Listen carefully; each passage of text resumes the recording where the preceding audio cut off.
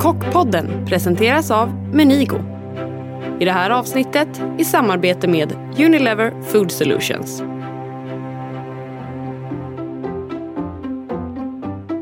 Välkomna till det första avsnittet av Kockpodden. Jag heter Alf Tumble, är 40 år gammal och jobbar bland annat som vinskribent i Dagens Nyheter. I den här podden träffar jag Sveriges främsta kockar och pratar om det ofta intensiva livet som professionell kock och om den ibland tuffa vägen dit. Vår första gäst är Mattias Dahlgren. Mattias, 49 år, är kocken, krögaren och norrlänningen som flyttade till Stockholm och via prisade restauranger som F12 och Bon Jock intog Grand Hotel.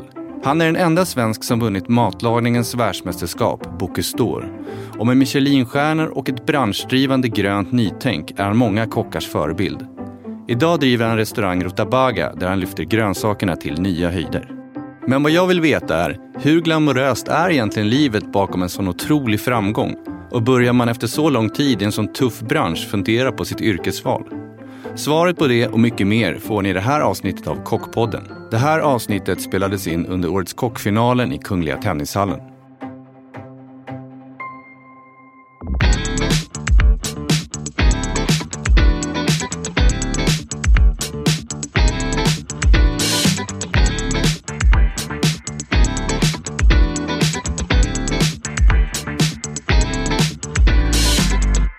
Välkommen Mattias. Tack snälla. Vad är det som gör grönsakerna och rätterna på Rutabaga så speciellt?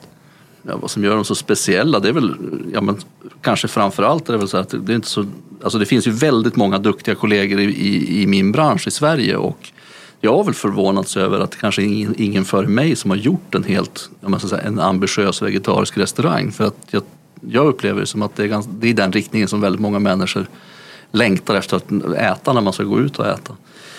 Så det är väl det som gör det unikt kanske, att det är den första riktigt ambitiösa 100% och lakto-vegetariska restaurangen som är gjord. Det är väl det som är unikt. Tror du att vi kommer se fler restauranger? Absolut, i den riktningen. Jag tror ju att i framtiden så tror jag att om vi säger de som kanske är i 20-årsåldern och under det idag, när man går ut och äter så är det mer så här att ska vi gå ut och äta sushi eller ska vi äta italienskt eller ska vi äta vegetariskt?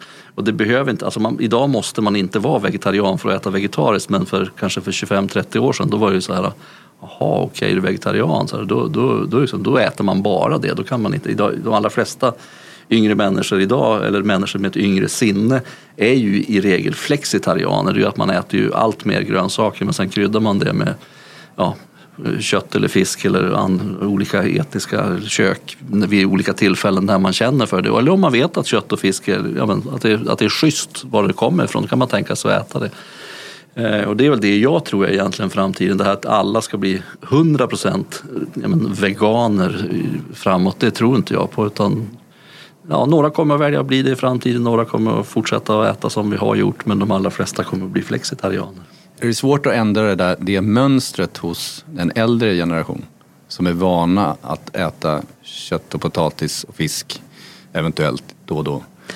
Jag tror det är farligt att dela in det och gamla och unga människor också. Jag tror att om man har ett öppet sinne kan man då tänka sig att prova nästan vad som helst om man har det. Medan det finns många unga människor som har ett gubbigt beteende, medan det finns många äldre människor som har ett ungdomligt beteende när det gäller vårt ätande. Och om man generaliserar lite grann så är det väl ändå så att kvinnor under 40 år är de som är mest positiva till att prova och äta grönt, medan män över 40 kanske är lite mer försiktigt skeptiska innan man har provat. Men de allra flesta som faktiskt provar brukar som regel tycka att det faktiskt är riktigt gott. Ni är lakto-ovo-vegetariskt, vilket innebär att ni serverar mejeriprodukter och ägg. Hur gjorde ni den avvägningen, eller hur gjorde du det?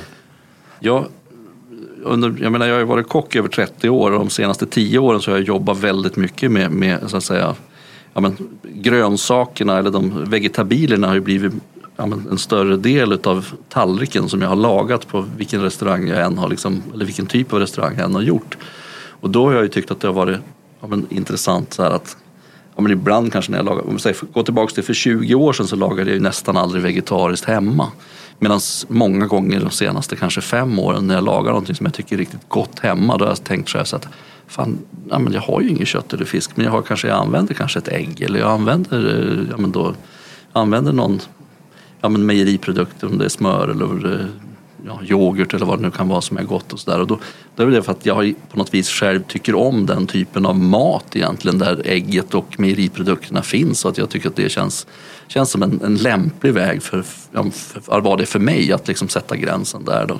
Sen finns det ju en utmaning, nu har vi precis löst det, vilket jag tycker är jättekul, men det är ju just det här med, alltså osten är ju många gånger ett dilemma i den vegetariska maten, även om man gör ett lakto-vegetariskt kök, därför att vad många inte vet, och kanske det finns ju vissa då som inte heller bryr sig om det, men det är ju att många ostar traditionellt innehåller ju löpe, som är ett enzym som kommer från kalvmagen. Medan idag så görs ju faktiskt de allra flesta ostar med vegetabiliskt löpe, som man säger då. Men det vet de allra flesta inte om, så det är jättemånga människor som går på restaurang och blir skitförbannade för att det är ost i maten, fast vi jobbar då med ett sortiment som vi började med bara förra dagen då, men som heter Onika, som kommer från Danmark, men som är både danskar, mest danskar, men några svenska ostar också. Och då är det att i Danmark har ju Arla till exempel, har alla ostar som görs i Danmark är i princip gjorda på vegetabilisk löpe. Ungefär någonstans mellan 75-80% av alla ostar i Sverige, tror jag det är också gjorda på vegetabilisk löpe, men vi vet inte om det. Det är en ganska spännande grej, så här, att man tror att man inte kan äta det för att man tror att det innehåller animalisk löp, och det gör det inte. Hur är det mycket informationsarbete att driva en vegetarisk krog? Alltså, måste man berätta mycket för gästerna? Ja, både och ska jag nog säga. Att det finns väl... Jag skulle säga så här, det beror på vad man menar med informationsarbete. Det är väl, alltså man kan säga så här, jag tror att det viktigaste informationsarbetet man behöver göra för att göra en vegetarisk eller få människor att komma till en vegetarisk restaurang, det är att avdramatisera mötet med den vegetariska restaurangen, så att det inte är någonting som är helt 100% asketiskt, vilket många människor tror, och det är ju inte alls tanken i min restaurang i varje fall. Medan driver man en restaurang som har som är då den typ av restaurang som Matsalen var, alltså en extreme fine dining restaurang, vilket vi har ganska många bra i Sverige för tillfället. Och där handlar det ju mer om att där är ju väldigt mycket överinformation på plats, där man ska berätta om exakt vad varje liten grej kommer ifrån, och folk ställer väldigt mycket frågor. Jag upplever inte att folk är lika picky när det gäller det när det kommer till den vegetariska publiken, som ofta då är tycker att det bara är trevligt att det är vegetarisk mat. Och så, Bryr man sig om ursprung på grönsakerna? Jo, men det gör ju människor. Det är ju klart att det är så. Vi har väl sagt det att eftersom att göra ett vegetariskt kök är ju lättare. Eller så kan jag säga, för 30 år sedan hade det inte varit möjligt att göra en vegetarisk restaurang i Sverige som hade haft en varierade rätter på menyn i princip under stora delar av året, medan idag så är det ju så att det finns ju färska råvaror att köpa, färska svenska råvaror, i princip jämt kan du ju köpa det, och sen finns det ju, den här tiden på året som vi är inne i just nu då, augusti, september, oktober, det är ju egentligen den svenska vegetabiliska råvarans absoluta högsäsong, där både pika i grönsakslandet och i den vilda naturen med svamp och bär och så att det här är ju en jättehärlig tid på året. Men egentligen är det ingen, skiljer sig inte från hur jag lagar mat när jag gör vegetariskt eller jag gjort tidigare. Jag tycker att det är jättekul, eller det jag mest brinner för, det är ju egentligen den färska råvaran som är i säsong på den platsen där jag lagar maten. Den vill jag ju använda så mycket som möjligt. Men jag har alltid varit öppen för saker som kommer utifrån, och jag ser egentligen ingen motsättning i att man kan vara det. Utan om det då är så att om det finns bra råvaror som har växt någon annanstans där det är i säsong, och de kommer hit på ett schysst sätt och de inte liksom skadar vår natur och kanske har åkt en båt eller sådär, så då har jag inget problem med att använda dem.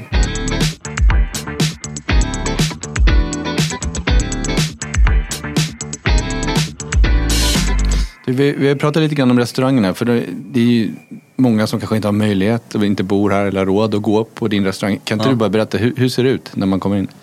När man kommer in i Rutabaga, det är ju en enkel restaurang med inga dukar på bordet. Tanken är att man sitter, egentligen hela restaurangupplevelsen är byggd som att man ska dela hela upplevelsen. Det är att man delar tallrikar med varandra, man delar upplevelsen, man delar också hur man sitter. Så på de allra flesta platser i restaurangen så sitter man faktiskt, man delar utsikter, för att det är ju att man sitter på samma sida av bordet. Ja. Och det är ju, man kallar det ju egentligen för att man dukar franskt, för att i Frankrike är det ju ofta så att man sitter vid samma sida om man då så man kan titta åt samma håll. Om man sitter mitt emot varandra och så händer det något spännande bakom en persons rygg, då känns det lite pinsamt kanske att vända sig om. Okay. Vad är duka svenskt då? Är det traditionellt? Ja, det finns duka svenskt, det är väl att man... jag skulle säga duka svenskt. Vi är nog ofta att man sitter 4 personer runt ett fyrkantigt bord. Det är nog ganska svenskt. Ja. Medan runda bord är ju väldigt typiskt för Asien. Och runda bord är kanske de trevligaste borden att äta kring. Därför man kan se alla och man kan ha ögonkontakt och prata med alla samtidigt. Du bor ju här i Stockholm. Har du några favoritkrogar som du gärna besöker mer regelbundet än andra? Ja, det finns väl i och för sig ganska många som jag tycker är trevliga och sen beror det på, alltså jag bor ju då i gränslandet mellan Vasastan och Östermalm då, eller den delen av Vasastan som kallas för Sibirien, så det finns ju, Svartengren är ju en sån här restaurang som jag har gått ganska mycket på under de 8 år som jag har bott i det området. Jag har väl i och för sig inte varit där på kanske nästan ett helt år, men det finns ju mycket. Man kan gå till Babette och äta en god pizza eller man tar ett gott glas vin eller många enklare restauranger föredrar jag ju gå till. Hellre restaurangupplevelser som kanske inte tar mer än en timme eller ibland kanske bara 45 minuter också. Jag tycker det är trevligt att gå på restaurang ofta. Ja. Ofta och under kortare tid. Men ja, det kan ju vara allt ifrån Farang tycker jag är en fantastiskt härlig restaurang att gå till. Restaurang som jag tror passar väldigt många människor. Men en glad, trevlig restaurangupplevelse med god mat och trevlig stämning. Och känns generöst utan att vara liksom skitnödigt på något sätt. Jag tänkte på en sak.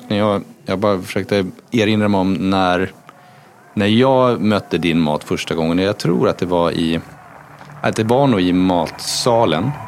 Och då berättade du, eller om det var servisen som berättade i alla fall om det här nybakade brödet och smöret och doften av eldstaden. Och det intressanta är att jag kommer ihåg den här berättelsen starkare och mer än vad jag exakt åt den middagen. Det var väl, då var det säkert en 12. Eller om det var jag eller de som berättade. Ja, exakt. Ja, du vet. Om du var fram och berättade. Men jag fick en känsla av att det var ett väldigt starkt matminne för dig som barn. Ja, absolut. Nej, men det var ju mitt första matminne när jag var 4 år och följde med. Jag kom ju från en liten by uppe i Västerbotten, 2 mil utanför Umeå, och min mamma och mormor var ju då... Alltså, vi bodde på en bondgård och i byarna i Norrland så finns det ju då sådana där vedeldade bagarstugor som man äger gemensamt och som man hyr in sig och så bakar man. Och följde ju med och fick vara med och baka det där. Det traditionella då, alltså norrländska, både tunnbrödet och mjukkakan som man säger, och det som många kanske kallar då för, idag heter det ju, butiken kallar man det för polarbröd, men det är ju egentligen mjukkaka. Den typen av så att säga upplevelse att vara med om en process, den vedeldade ugnen och kavlandet, naggandet, gräddandet och vara liksom med mamma och mormor, och sen då resultatet att hålla ett varmt bröd i handen med smör som smälter mellan fingrarna. Det var en jättestor upplevelse, och tyckte att det kunde vara lite kul när vi skulle göra min idé med att göra matsalen då för 12 år sedan, och vi öppnade för drygt 11 då. Det var ju att försöka göra skapa en, så att säga, en modern svensk upplevelse, men där man skulle då förmedla liksom, traditionen på ett nytt sätt. Och då kändes det som att det kunde ju vara en bra ingång, en programförklaring. Men jag måste säga att de sista åren så led jag faktiskt med de som jobbade i servisen och hade jobbat länge, för att gå ut och berätta mitt första matminne för alla människor dag efter dag är ju inte, alltså det är ju ingen drömuppgift. Alltså det finns ju, när man tittar på, man jobbar på restaurang, så är det att hur bra en idé än är och hur gott det än är, så handlar det ju också väldigt mycket om den som ska leverera det måste ju känna energin i att göra det, och har man gjort vissa saker för många gånger så kan det vara svårt att göra det. Så jag är imponerad över hur de lyckades med det varje dag ända tills vi stängde. Hade du inga fler minnen från din barndom? Matminnen? Jo då, absolut. När ungefär var du bestämde dig, eller när liksom fick du idén om att du kanske skulle hålla på med det här med mat? Ja, jag skulle egentligen säga att det var när jag var i 13-14 års åldern så där. Det var ju frågan om man skulle börja välja någonting, om man skulle gå för gymnasieutbildning, och jag tyckte det där var svårt, för att jag hade egentligen jag visste inte vad man skulle bli, och alltså det är en jävla svår ålder att bestämma sig vad man ska bli också. Det är väl mer så här, jag tror de allra flesta går väl någon utbildning vad föräldrarna vill att man ska göra för någonting. Det är väl bra om man går den så här, läser teknisk eller humanistisk eller någon sån här bredare liksom utbildning. Men jag kände så här att det fanns ingenting i mitt liv som intresserade mig mer än mat. Och då vet jag, vi satt hemma någon gång och det var min faster faktiskt, Ulla, som fortfarande lever. Och jag sa att jag tyckte det skulle vara kul att bli kock, och då vet jag, mina föräldrar var inte så jättepositiva till det, framförallt inte min pappa, men då sa hon det att men om han vill bli det, då måste han ju få bli det. Man måste ju göra vad man vill. Och då så här, ja men det var ju bra, fick lite stöd av henne och sådär, så att det var. Nej, men sen, och då på den tiden skulle jag väl säga också, för det är ju ett tag sedan, så var ju inte kockyrket var ju inte jättehett. Alltså det var ju, jag ska inte säga någon statusyrke idag heller så att säga, men det är väl ett respekterat yrke som andra hantverkaryrken ungefär idag, och men det var väl inte det riktigt då på den tiden där i början av 80-talet i Sverige, så var ju liksom restaurang en företeelse som de allra flesta såg med lite skepsis på något sätt, både kanske som att arbeta inom restaurangvärlden och kanske just därför också att få hade besökt den. Jag kommer ihåg när jag bestämt mig, eller alltså när jag då hade sökt in och så var att jag vet att framförallt min pappa han tyckte att det där var konstigt, varför skulle man bli kock? Det här, laga mat var väl inget jobb för en karl ungefär. Ganska traditionell manlig bild sådär, av män i hans generation från den plats där han kommer ifrån. Nej, men jag började restaurangskolan då i Umeå på livsmedelstekniskt gymnasium, och det var ju på något vis dels var det väldigt mycket kul människor och bra lärare, och jag kände på något vis som att det var nästan första gången jag tog på mig den där kockrocken, och tyckte jag så här, jag trivs i den där kockrocken, och det gör jag fortfarande. Har du någon gång svurit över ditt yrkesval? Svurit över det har jag kanske inte gjort, men däremot visst fan blir man ju less ibland, men det blir man på alla jobb. Men kanske inte, jag skulle säga att jag har nog aldrig någonsin i hela mitt liv upplevt att jag var less på att laga mat. Eller inte med själva den grejen, men sen finns det ju så mycket annat som är runt när man då driver restaurang, och man kan ju bli trött på att saker och ting, hur det är, och det kan ju vara men massa annat liksom runt omkring som man kan bli så här skitless på ibland, men själva matlagningen tycker jag fortfarande är kittlande. Du, när jag läste upp det här introt där om dig innan, så kändes det som att det har gått som en dans hela vägen, och det måste ju funnits några lite motigare perioder där inklämt emellan alla bedrifter och restauranger som är öppet. Jag skulle säga så jag tycker det var det mest motvind hela tiden, men men det är ju det, så är det alltså det är väl det är ju svårt för den bilden utifrån, den är ju så här, vilken framgång, har vunnit Bocuse d'Or och öppna restauranger som har gått fått så här fina omdömen och fått stjärnor i Michelin-guiden och fått en massa priser i branschen, men i allt det där så finns det ju eller bakom det ska jag säga, finns det ju en verklighet och en grå vardag som är högst påtaglig. Och i den grå vardagen så ska jag inte påstå att det är något speciellt glammigt, utan snarare är det ju det är väl hårt arbete mest. Mm. Men är det någon period som har varit värre för dig själv personligen, som varit tuff? Ja, det finns väl flera gånger det har varit jobbigt. Men alltså, jag skulle säga det att början av 2000-talet när jag precis hade stigit in men vi flyttade ju Bonjock från den lilla adressen på Kungsholmen och gick in i den större lokalen som var på Regeringsgatan. Så vi gick ju liksom från 40 eller 38 platser till 130-40 eller något sånt där. Då var det ju en ganska ekonomiskt tuff period i hela restaurangnäringen så där, och som jag upplevde som en väldigt stor utmaning när vi hade gjort den flytten som var tuff, men vi löste den ju, och det var skönt att man hade att man hade bakom sig. Det är sen har jag väl upplevt på senare år att de sista, det är väl 4 år sedan är det väl nu så här, men jag har upplevt att jag håller på att bli lite äldre, och att jag helt enkelt kroppen är inte lika stark som den har varit tidigare. Jag har ju varit stark. Mm. Men du sa ju förut, jag är 49, jag fyller 50 nästa gång och så där, men jag var så här ont i knäna och man börjar känna så här att det gör lite, ta emot liksom lite grann så här, och då är ju det att om man har haft stark motor och man alltid har kunnat köra på och man har liksom inte känt efter så mycket, då börjar det lite ont så där. Det är en ganska tuff utmaning tycker jag, jag måste försöka hitta ett sätt för att kunna få fortsätta att göra det jag tycker är det roligaste jag vet. att laga mat och jobba inom restaurangnäringen, då måste jag hitta ett sätt hur jag gör det. Men jag kan inte göra på samma sätt som jag gjort tidigare, för det är för påfrestande för min kropp. Hur tacklar du det? Handlar det om att jobba mindre? Handlar det om att motionera? Handlar det om att... Ja, alltså det är väl, jag har väl gjort testat alla grejer, jag på att säga. Men det viktiga på något vis, men någonstans är att när man är ung, eller nu pratar jag bara utifrån min egen upplevelse, för jag kan inte prata om någon annans upplevelse.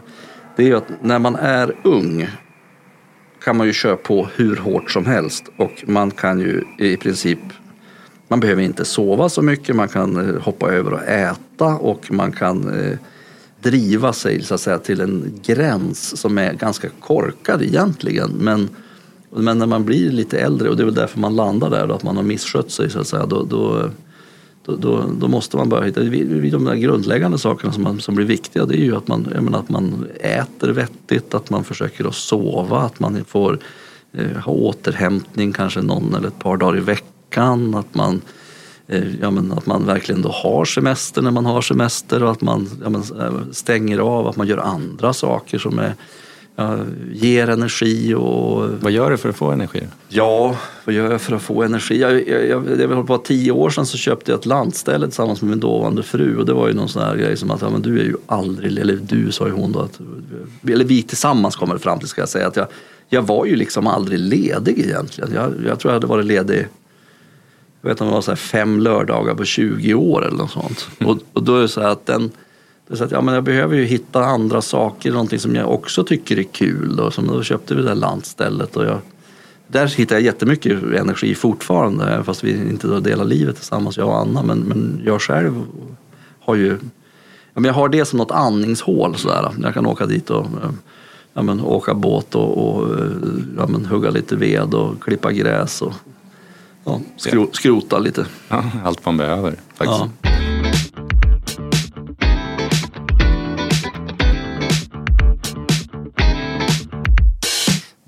Jag tänkte, jag har några påståenden som bygger på lite vanliga föreställningar om kockar. Ja. Jag menar, det är intressant i och med att du har varit med från att kocken var kanske ett mindre ansett yrke än en hantverkare till att det har blivit någon slags rockstjärna i princip. Aha. Så jag tänker bara att du säger ja eller nej om det här stämmer på dig. Mm. Du googlar gästerna som står i dagens bokning om du inte vet vilka de är. Nej. Du blir förtvivlad när tallrikar kommer tillbaka ut i köket halvuppätna. Ja. Du är en tävlingsmänniska. Ja. Du gormar mer i köket om du är stressad. Ja. Du är rik som ett troll. Nej. Doktorn säger att du äter för mycket salt. Nej. Det händer att du tar en grillad med bröd på vägen hem. Nej. Jag äter gärna en korv, men jag äter aldrig grillkorv. Kokt korv vill jag ha i så fall. Ja. Det är viktigt. Ja. Grillad korv äter jag inte så. Ja. Och då antar jag att kaffe och cigg, är det en del av din kostcirkel? Kaffe, ja. Inte cigarett? Nej. Nej, men det här sa ju lite grann om dig, och jag tror att många har liten generell bild av kockar som ohälsosamma, och att man jobbar för mycket och att jobbet alltid kommer i första rummet. Ja.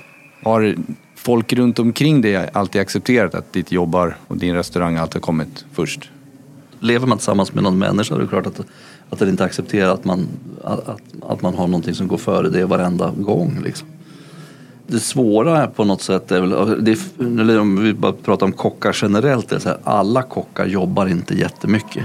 Alltså vi har ju, men om vi pratar om så att säga de kockar som driver eller arbetar på de bästa restaurangerna i vårt land har ju jobbat väldigt hårt för att komma dit. Men sen finns det ju, restaurangbranschen är ju väldigt bred, och det finns väldigt många olika typer av arbetsplatser och sådär. Och det är klart att på de allra flesta arbetsplatser så jobbar väl människor som jobbar ungefär lika mycket som man gör inom andra yrken. Att man jobbar sina 8 timmar och 8-9 timmar eller vad det nu som krävs för att man ska få ihop det just den dagen. Liksom. Mm.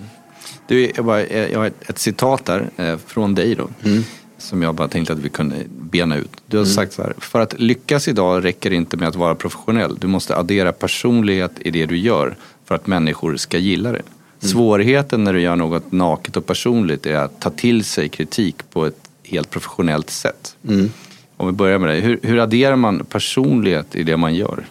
det kan vara svårt att förklara kanske, men någonstans tror jag säga att du måste göra det med hjärtat. Alltså du måste gå in och göra någonting.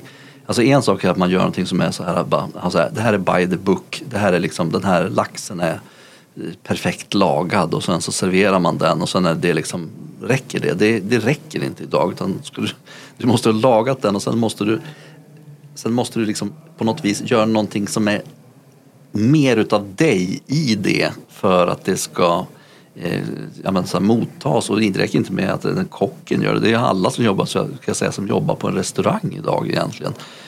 På de bättre restaurangerna. Du måste hela tiden vara väldigt, väldigt generös och liksom hjärtlig på något sätt, även om det då är många gånger kanske är så att man en professionellt spelad hjärtlighet, men det är ändå så en otrolig ansträngning i att bjuda på dig själv och bjuda på teamet tillsammans, ha en idé om hur det här liksom ska genomföras. Och när man då gör det och brinner så hårt och gör det så innerligt på något sätt, när man sen då blir kritiserad och så har man gjort allt man kan, då gör det ju ont. Ja, men man jämför det med, om man jämför det kanske lite, men på något vis är det ungefär som att du går upp på en scen och så sjunger du din sång som du har skrivit själv och så är det någon som säger att texten är ju så jävla dålig. Ja, då är det så här, det gör ju ont. Ja. Även om det kanske till viss del är rätt. Mm. Alltså det är ju upp till var och en att tycka vad man vill, men det är klart att det gör ont om någon säger att det du gör eller det ni står för eller det ni försöker göra tycker jag är mindre bra eller... Ja. Men är det viktigt för dig att folk gillar det du gör eller det ni gör på restaurang? Det är klart att man tycker det är viktigt. Alltså man vill ju att människor ska bli glada och nöjda och ha en trevlig upplevelse. Och så där. Men när jag var yngre hade jag mycket större bekräftelsebehov än vad jag har idag. Och det har väl att göra med, med ålder och erfarenhet och sådär också. Att ibland kan det ju vara så att man får ju... Det där att man ska tillfredsställa alla människor och alla människor ska älska det man gör, det kan man ju bara glömma. För det kommer ju aldrig att hända. Och vilket man kanske har den naiva bilden när man är ung och visionär. Sådär. Så att det är väl en... Men har du blivit bättre på att ta till dig kritik också? Ja, mycket. Hur var det förut då? Ja, eller det har väl varit både och. Jag har väl varit lyhörd för vad folk har tyckt, men ändå någonstans är det så här man tycker, man har hänt att man tyckte att folk har varit dum i huvudet ibland. Det är väl inte, det har väl hänt. Jag tänkte så här, ditt namn och ditt varumärke går ju lite hand i hand. Det är ju väldigt starkt och det är så att ditt namn på dina restauranger. Har du haft liksom hjälp med det här, om man får kalla det för varumärkesbyggande? Eller det har du kört själv? Alltså inte från början har jag ju inte haft det. Sen är det så här, jag jobbar ju med professionella människor givetvis som, men jag har inte haft någon sån varumärkesstrategi, utan jag har ju gjort det jag själv har tyckt det har velat göra. Det har blivit en sorts strategi att tycker jag vill jag göra det här eller vill jag inte göra det. Och det är ju då när man många gånger har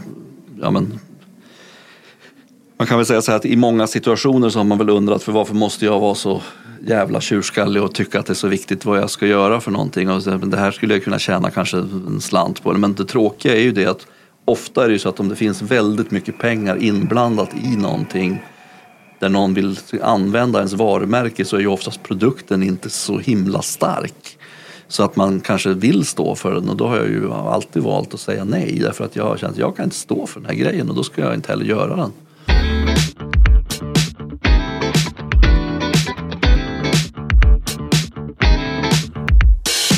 Vi har fått en lyssnarfråga i förväg här till dig. Och det bygger lite på just det här med att driva restaurang. Det här är då frågan, det är lite grann som någon har frågat åt en kompis här. Ja. Det är du alltså? Det är jag som är. Jag har en idé om att öppna en restaurang i en mindre stad, till exempel, låt oss säga Falun. Och jag behöver en liten liksom, bra lokal som är centralt belägen. Vilken typ av profil liksom borde jag satsa på för att få det här stället framgångsrikt? Och både att det kommer folk och att det ska funka ekonomiskt. Nu ska jag säga det att Falun känner jag ju inte riktigt till, därför jag bara kanske var där en gång och det var för 20 år sedan eller någonting. Men det handlar ju lite grann också om vad finns det för övriga restauranger på den marknaden. Den är ju rätt viktig. Och sen är det ju så här, hur många människor är det som, hur stor ser liksom kundbasen ut på något sätt? Är det, det är en väldigt svår fråga att svara på, men generellt kan man säga så här att om man ska göra en restaurang som ska funka så måste det är ju som funkar egentligen i princip överallt. Då är det ju så att det är ju en restaurang där de allra flesta människor har råd att gå ut och äta både på lunch och på middag, där prislappen på något vis är i nivå med så att man får fullt. Och då är det ju så att de allra flesta människor har ju inte råd att gå ut och äta lunch för mer än 100 kronor om dagen. Eller man kan inte ens gå ut och äta kanske det, men det är väl någon sån här smärtgräns, 100 kronor för en lunch, och sen så kanske det är 250 kronor eller 300 kronor för en middag. Det är väl ungefär någonstans den typen av, så att säga, om det är en bra produkt så tror jag att den typen av restaurang kan nog funka nästan överallt. Där det finns tillräckligt med människor. För en sak som är intressant är att det är en väldigt stor skillnad mellan matkultur och restaurangkultur. Och då är det på alla platser där det lever människor så finns det matkultur. Då räcker det att det finns en människa. Men för att det ska kunna finnas restaurangkultur så måste det finnas tillräckligt många människor så att man kan öppna en verksamhet. Det måste finnas gäster i en restaurang. Ja, exakt. Det måste finnas betalande gäster för att det ska kunna uppstå en restaurangkultur. Så att på vissa platser där det finns, om vi tar en liten, skulle vara en så här, nu finns det ju vissa exempel som motbevisar min tes, så att säga. Men ta som då Färviken uppe i Jämtland som ligger i princip rakt ut i skogen. Men då är det en sån exotisk grej att det blir en destination för människor för hela världen. Men att starta en restaurang i glesbefolkat område i Norrland eller Småland eller Värmland eller något sånt där, som kanske är ett samhälle som har under 1000 personer, så då är det väldigt svårt att så att säga driva en restaurang som ska ha fullt 5-6 kvällar i veckan, därför att det finns inte en tillräcklig tillströmning och efterfrågan efter att gå ut och äta helt enkelt. Nu tänkte jag så här, du har ju på något sätt kommit väldigt, väldigt långt. Det måste fortfarande finnas drivkrafter kvar. Vad är drivkraften just nu? På något vis är det lite grann så här att om man har en verksamhet så är det ju att det handlar om att underhålla den verksamheten. Det är ju alltid prio ett, därför att det finns inga restauranger som är självspelande pianon, utan det är, man får hela tiden jobba på att liksom förbättra det. För att om man gör någonting och så är man konstant, det är en livsfarlig tanke, därför att om man är konstant då blir man automatiskt sämre eftersom alla andra utvecklas hela tiden. Så därför måste man själv också utvecklas. Så att det är ju utveckla befintlig verksamhet, sen tittar man väl givetvis på att göra lite andra grejer så här, som tycker är kul.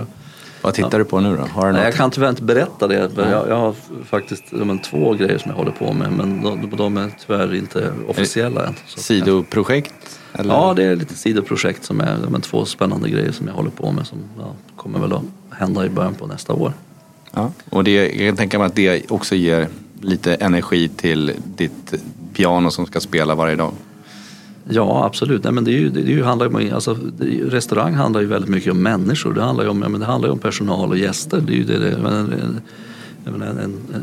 en restaurang som inte varken har personal eller gäster, det är bara ett tomt rum. Nej, kanske en massa dyra investeringar i. Nej, men så att det är klart att det är kul att göra nya grejer. Det är kul att utvecklas tillsammans med människor, och det är spännande och vi lever ju i en fantastiskt spännande tid.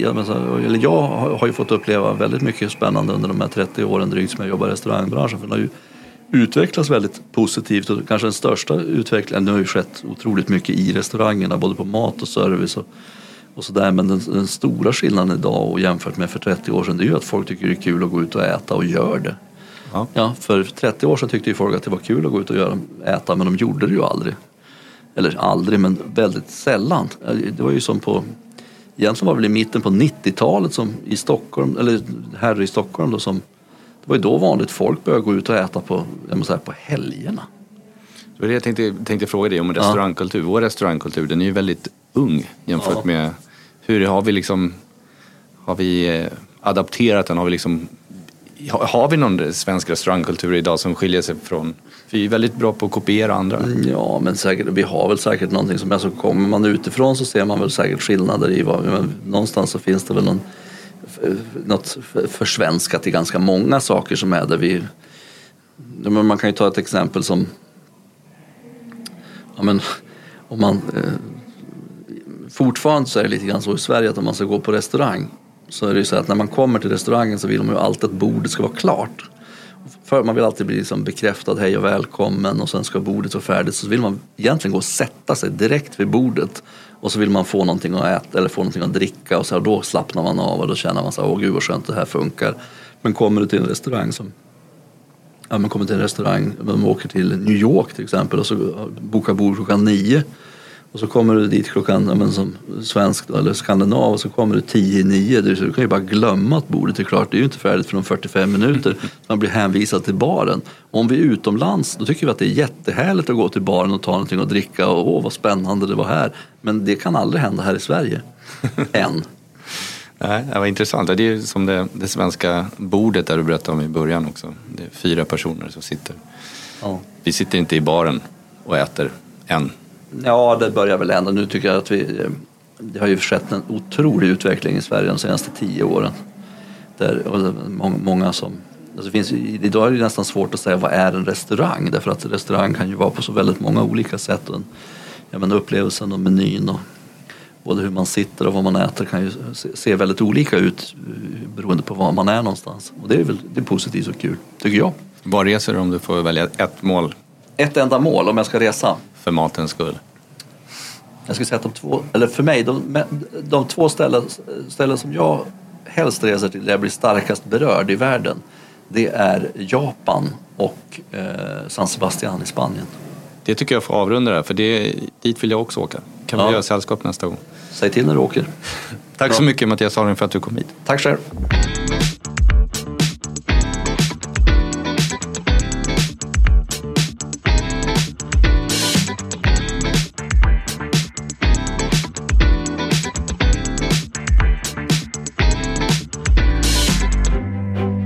Kockpodden produceras av 2AM för Menigo. Det här avsnittet presenterades i samarbete med Unilever Food Solutions.